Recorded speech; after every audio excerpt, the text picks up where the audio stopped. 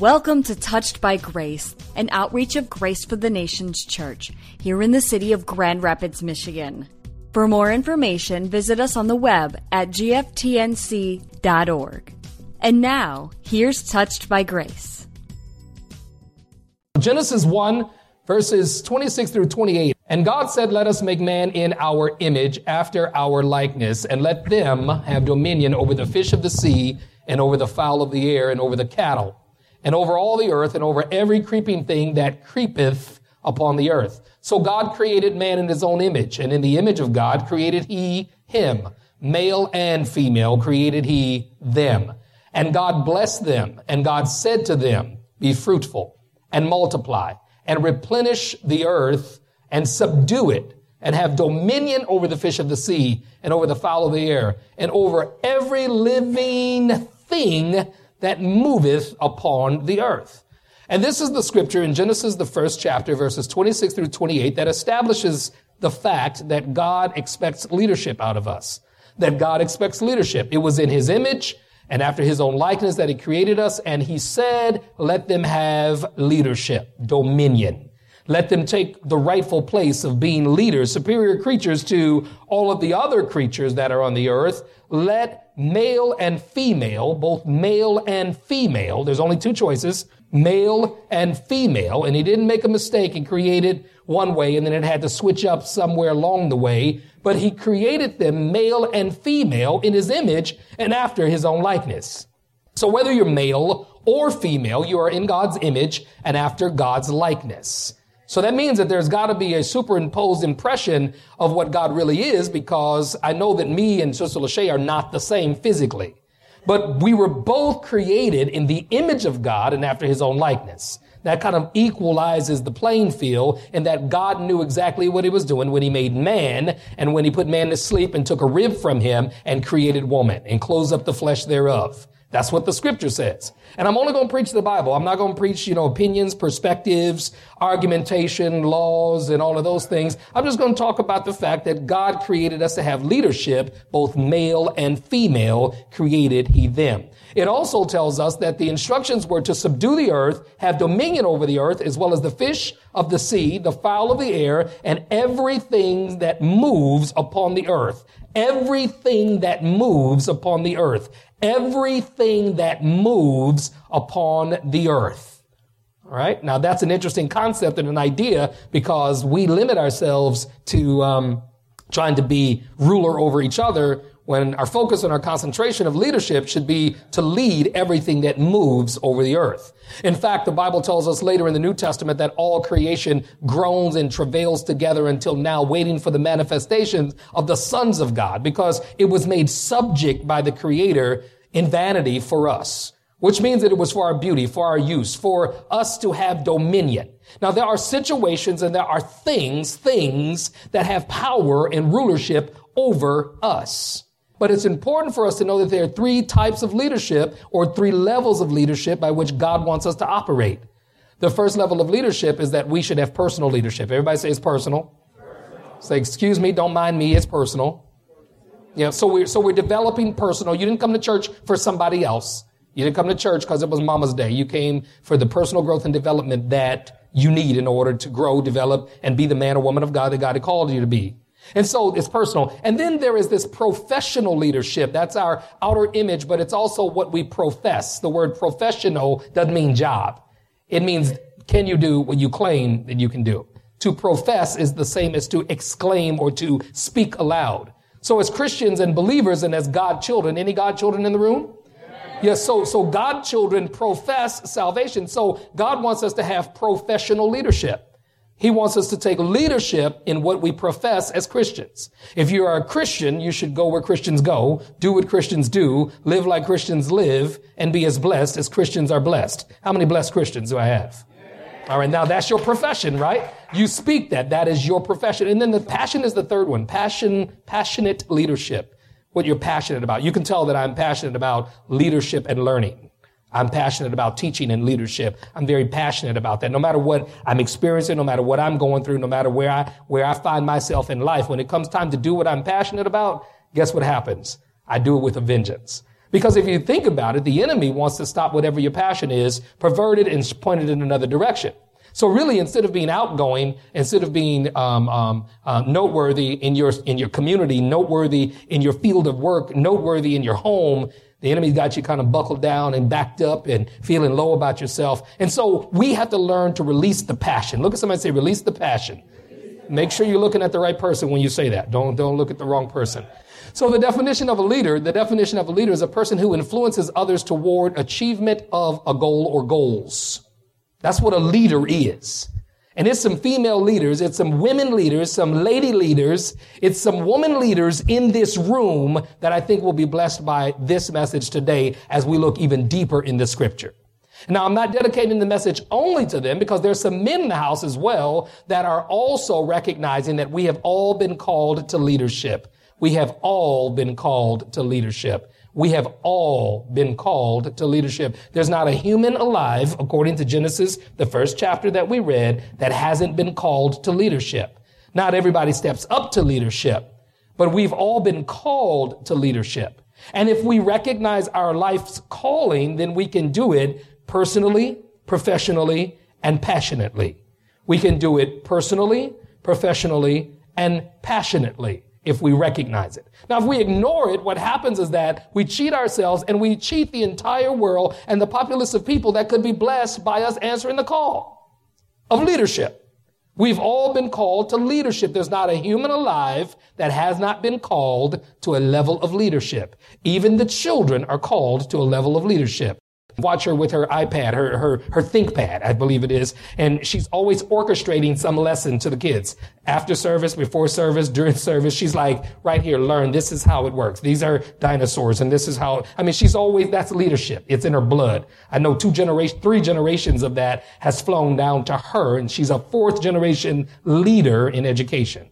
And so I'm not just speaking a prophecy over her life, but that's what's manifested in her life at 7 years old. When I recognized her mom and her grandparents for going to Haiti, she came to me and she said, Pastor, I came from Haiti too. She went to Haiti. She went on a mission trip just like they did. She said, I went on a mission trip too. And so I'm showing you that leadership doesn't start when you get older. Leadership doesn't start after you get to be 17, 27, 37, 47, 80, 77. It doesn't start there. It starts early. I believe at 7 months, there were signs and indication that this young lady was going to be a leader. And so as I'm speaking this, I'm not just speaking over her, but there's all the 7-year-olds and those who are, acquiesce to the levels of leadership. Be leaders. Don't be followers, be leaders. If I start calling names of some of the adults and how you lead other people in different directions, lead people stronger, greater, and in other directions, and I know it to be true. So let's not negate the fact that leadership exists. Let's not negate the fact. Just stay focused on the fact that we have 3 levels of leadership that we need to fulfill. And they're personal, they're professional, and of course, passionate. You're getting that, right? You're getting it. And if I were you, I would just ride this whole lesson out until you've mastered it. How many feel like you've got leadership capabilities that you've not exercised yet? You got some leadership in you that you have not exercised, right? And then there are those who say, well, I'm not called to be a leader. I rebuke you in Jesus' name. Because when Jesus rose and he spoke to his disciples, he says, I command you to go, take leadership, take this experience and go tell other people. Teach them, baptize them, lead them toward the Father. So if you are a believer, there's leadership in you and there are no background leaders. That's an oxymoron. If you're in the background, you're not leading. You say, well, can you lead from the background? No, once you start leading, you lead and there's no longer a background. When that praise team is singing, that's a praise team. I know, but they just the background. No, you drop out the background and see what happens. You see what happens, right? Have you ever been out there just singing, and you're like, well, where's my backup? Well, even the backup has a leadership responsibility, and that's not a secondary position. And I want to speak to that because there are a lot of ladies, there are a lot of women, there are a lot of mothers, there are a lot of single mothers who feel as if their chances and their opportunities for leadership have been completely squashed, and that's not true. That is not true. Mary was a single mom. Why did the room go quiet? You mean like Jesus' mother Mary? Yeah, she's a single mom. She was pregnant before she got married. I'm not glorifying that. I'm explaining something to you. She got married. And then after a while, Jesus around 12, 13 years old, dad kind of goes off the scene according to scripture, which implies that there's a great possibility that she spent many of this young man's years without Joseph being around. History tells us it's possible that he died right around 40 or so because that was the life expectancy of many of the Jewish men of that day. And so we don't know the details, but I want to say that even a single mom can be a leader. She is a leader. She has a responsibility to leadership, to influence others toward the achievement of goals. Sister Lachey said it in prayer this morning. There's not a mother alive that doesn't want the best for her family. And so as we look at leadership, we have to look at some principles. Leadership is a shared responsibility, although a single mom may appear as if she's doing it by herself, she's really not. I know of 3 entities that's with her if she's saved: the Father, the Son, and the Holy Spirit. And if she's got wisdom, goodness, and mercy, and prudence, and all of those other attributes, along with the fruit of the Spirit, she's an unstoppable force. Are there any unstoppable women in the room? Some of the ladies are like, I think I am. No, you are. And I'm going to show you in the scripture about the influence. The second principle of leadership as it relates to all of us, not just the women. Leadership impacts everything. Leadership has an impact on everything. There's nothing that isn't impacted by leadership. This building is standing because someone took leadership as a contractor and said, all right, put the hole in the ground right here, and we're going to build up the foundation, pour the cement, put up the steel, put on the roof, the walls, all of it. Leadership impacts everything. And then leadership is a God trait that's given to us all. And I already kind of exhausted that concept or that idea in Genesis that it's a God trait. It's a God trait. I didn't get it from my mama. I didn't get it from my daddy. You get it from God. And God so happens to pass it on through generations, the blessings of leadership. And so as we look at this, I'd like for you to go to Genesis, the 3rd chapter, and I want to share something with you. And this is when the plot turns. Somebody say the plot turns. Now the serpent was more subtle than any beast of the field which the Lord had made. And he said unto the woman, Yea, hath God said, ye shall not eat of every tree of the garden? Does this sound familiar at all? If the ladies are like, yeah, we know the story. This is for our edification. This is going to help us to understand the influence of leadership. This is going to help us to understand the impact of leadership. This will help us to understand that leadership touches everything. Everything. 2nd verse says, And the woman said to the serpent, We may eat of the fruit of the trees of the garden, but of the fruit of the tree which is in the midst of the garden, God has said, You shall not eat of it, neither shall you touch it, lest you die. And the serpent said to the woman, Ye shall not surely die, for God doth know that in the day that ye eat thereof, then your eyes shall be open, and ye shall be as gods. Notice the little g, not the big G, little g, knowing good and evil. 6th verse says, And when the woman saw that the tree was good for food, and that it was pleasant to the eyes, and the tree to be desired to make one wise, she took of the fruit thereof, and did eat. And she gave also to her husband with her, and he did, what did he do? Eat. Couple life lessons right there, real quick. Ladies, be careful who you talk to. Okay? Don't listen to everybody. 2, be careful of the initiative that you take to do things. Notice Satan didn't give her the fruit. The serpent, she took the fruit. She literally reached out, grabbed the fruit. She looked at it, first of all, when she was told not to even look at it. So she was being disobedient because of her inquisitiveness and because she was enticed by listening to the wrong dude. I mean serpent. I mean snake. She was listening to the wrong voice. Am I correct? She was obviously listening to some lowlife who, wanted to see her fall and was jealous of her man back in the camp or wherever he was. She accidentally, because I know she didn't intentionally entertained the wrong guy. Y'all got quiet again. How many ladies would be willing to admit you've listened to the wrong guy at some point in some time in your life? How many guys would be willing to admit that you done said the wrong thing to somebody in your life?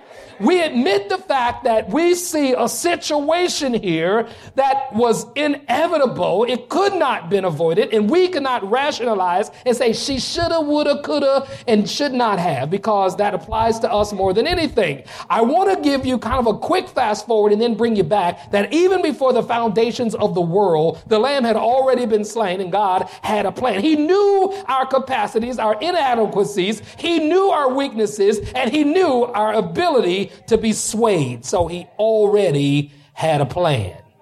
Now that doesn't justify it, because the movie still has to go through scene after scene after scene. That's why we still have to confess with our mouth, believe with our heart that God has raised Jesus from the dead in order to be saved. That's why we have to come before the throne to obtain mercy and grace in the time of need. That's why we have to present ourselves before the Lord that he might be able to cleanse us and wash us, because it's not a foregone conclusion, but the opportunity for our salvation exists.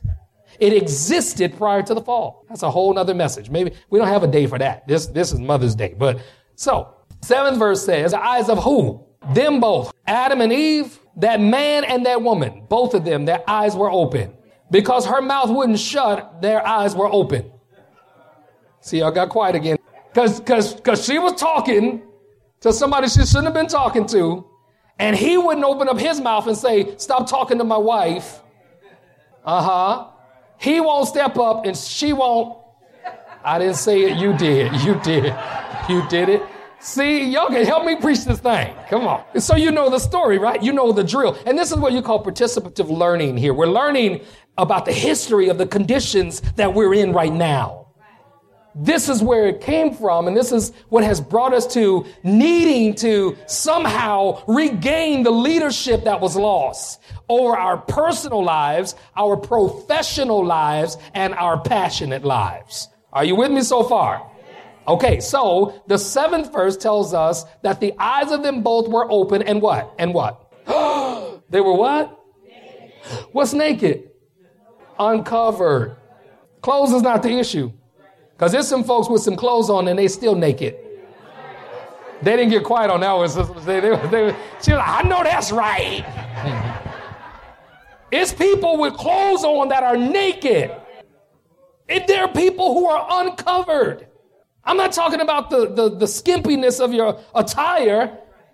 I'm talking about the frailty of your spiritual covering. And no matter how much you cover up on the outside, if your spirit is not covered, your soul is not covered, if your soul is not covered by the Lord, then you're not covered. What happened between verses 6 and 7, that their eyes were open and then they knew they were uncovered? Because naked wasn't the issue. They had been frolicking around without any clothing for years. I don't know how many. We don't know if it was thousands of years or not. I know it wasn't in a few days. And if it was, a day with the Lord is as 1,000. I know that's a whole nother thought process, isn't it?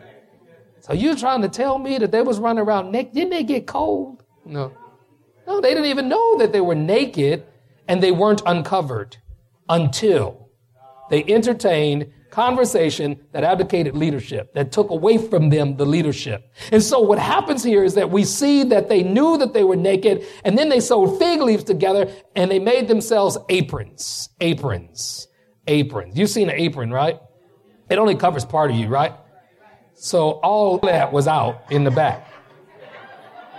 Now, isn't that a ridiculous thought? I mean, if you're going to cover up, cover all of it, right?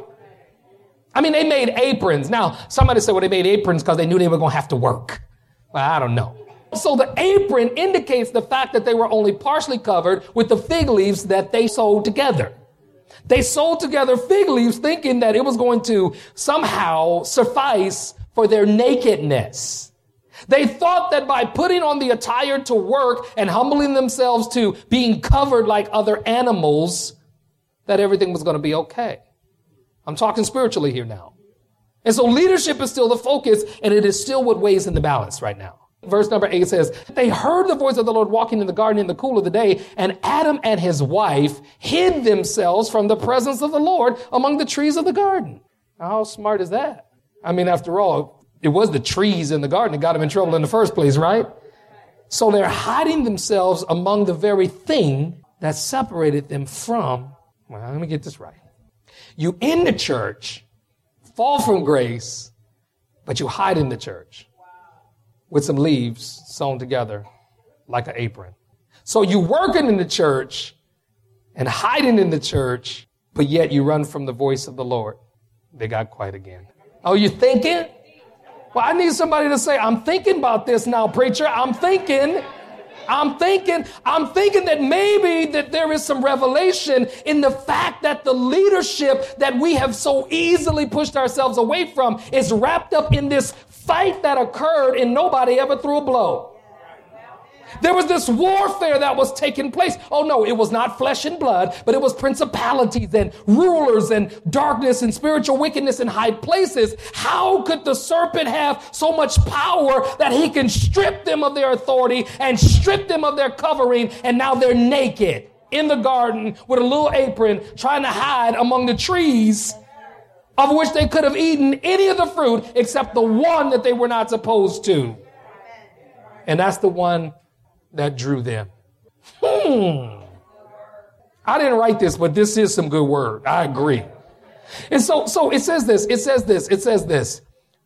And the Lord called unto Adam and he said to him, where you at? King James says, where art thou? Regular English says, where are you? But where I'm from, where you at though?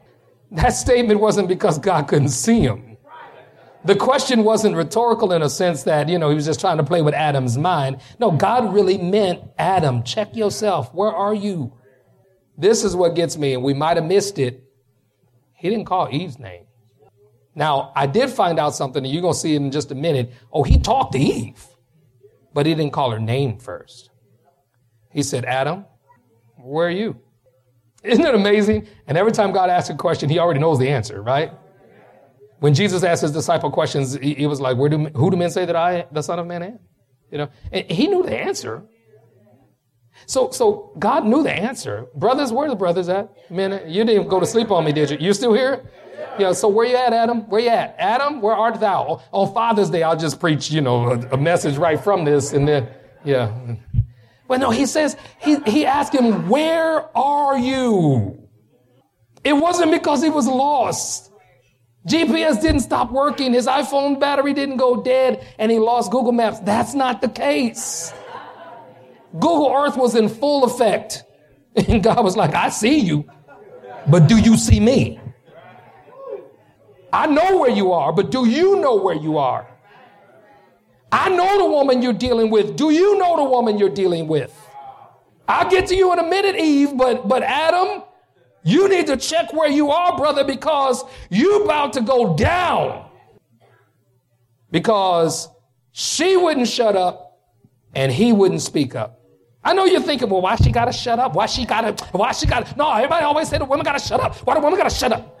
The serpent did not come to Adam. He slithered up next to Eve because she would entertain this conversation. Adam would have been like, man, please. It just kept on. At least I like to think. I know, these women are like, I don't know. Okay, let me tell you this. How many women believe you got power? So much so that Adam listened to you over God and Satan. He said, help us, Lord. It might be too late. It might be so deep that we just got to ride this thing out, right? Maybe it's so deep that the influence in the leadership of a woman is so powerful that she has the ability to speak in spirit realms and control the entire world, or at least the outcomes. At least the outcomes. That's not exactly a happy place to be right now, at least not at this point. I mean, she wasn't called Queen, Mother Earth, none of that in this. Right now, God ain't even talking to her. He like, Adam, where's she at? What? I thought, I know there's some women that said, I ain't never coming back to that church again. Ladies, I love you and we're going to get there in a minute. I'm going to dig you out. I promise you. So it says he heard the voice in the garden. This is what he said. He says, I heard your voice, thy voice in the garden. It's funny. He heard God's voice, but he ignored Eve's voice when she was talking to the serpent. How you going to hear God who has to come from wherever he is, and you right here with Eve talking to the serpent? You didn't hear that? You couldn't hear that at all? You blocked her out. That's what it is. She's just like, so he's like, whatever. You thought she was talking to the birds, the bees, the flowers, the trees? No, she was talking to the serpent, and you should have been listening. You should have been checking the phone and be like, well, who is this? They got silent again. There was split. There was like a generational thing. It was like, whoa. Pastor said I should check your phone. No, I didn't. Don't you dare blame that on me. I was using a hypothetical theological epiphany that if Adam had a phone, you heard what you wanted to hear. Give me the phone. Give me the phone. I told you to give me. Don't call, and please don't come calling me for no counseling. Don't. You do that at your own risk. All right, at your own risk. So God called Adam. He said to him, where are you? Adam said, I heard your voice in the garden. I was afraid because I was naked and I hid myself. I was naked and I hid myself. And he said, who told you that you were naked? Eve. Who told you were naked? Who told you? That's another question. Where are you and who told you was naked? Where are you and when did you get the discovery that you're not covered by me anymore? Where are you and can you give yourself a self-evaluation? What do I have on? Do I have on a false sense of masculinity that is only in operation when I'm around a woman? Can I be a man when I'm by myself? Am I naked to her or am I naked to me? Or do the animals, am I ashamed because the animals are looking? After all, I have a responsibility here, right? We already read the part about when they were given dominion and they were told to be over everything. So now there's shame in the garden. Now there's nakedness in the garden. Now there's the separation between them and God, and Adam is being interrogated by God right now. And he says to, who told you that you were naked? Have you eaten of the tree whereof I commanded you not to eat? That's another question. Don't you just hate questions? Ladies, newsflash. If you ever want to communicate with a man, limit your questions. And if you got a whole lot of questions, ask God to help you to modify them into statements. And then ask him, what do you think about that? Because question after question after question after question after question after question after question. It's not Men's Day, it's Mother's Day. That's how we were made. Why? Because that's where it reminds us of that dreadful day that we were separated from God. Because when God interrogates us, we can't answer. When you interrogate us, ain't nothing we can say to ever make it right. So I always come back with, well, what would you like me to say? How about that? In fact, here, send me a note as to what I'm supposed to say. Please, ladies, mothers, wives to be, allow God to do the interrogation.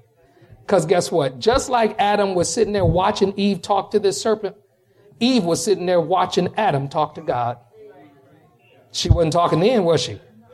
She had her mouth shut. Be careful, man. You got to go home. Just like, He's like, I know that's right. She didn't have nothing to say. She had her mouth shut. That's what she... No, she was probably stunned. Maybe, perhaps, she was in reflection, like, what have I done? Maybe she was in a place of remorse. We'll see in just a moment. The plot thickens. And the man said, what did he say? Blah, blah, blah, blah. You know what? I'm going to tell you something, I'm going to tell you something. The scripture goes on to read where God has a conversation with Eve. God questions Adam first. Men, you have the first responsibility to leadership.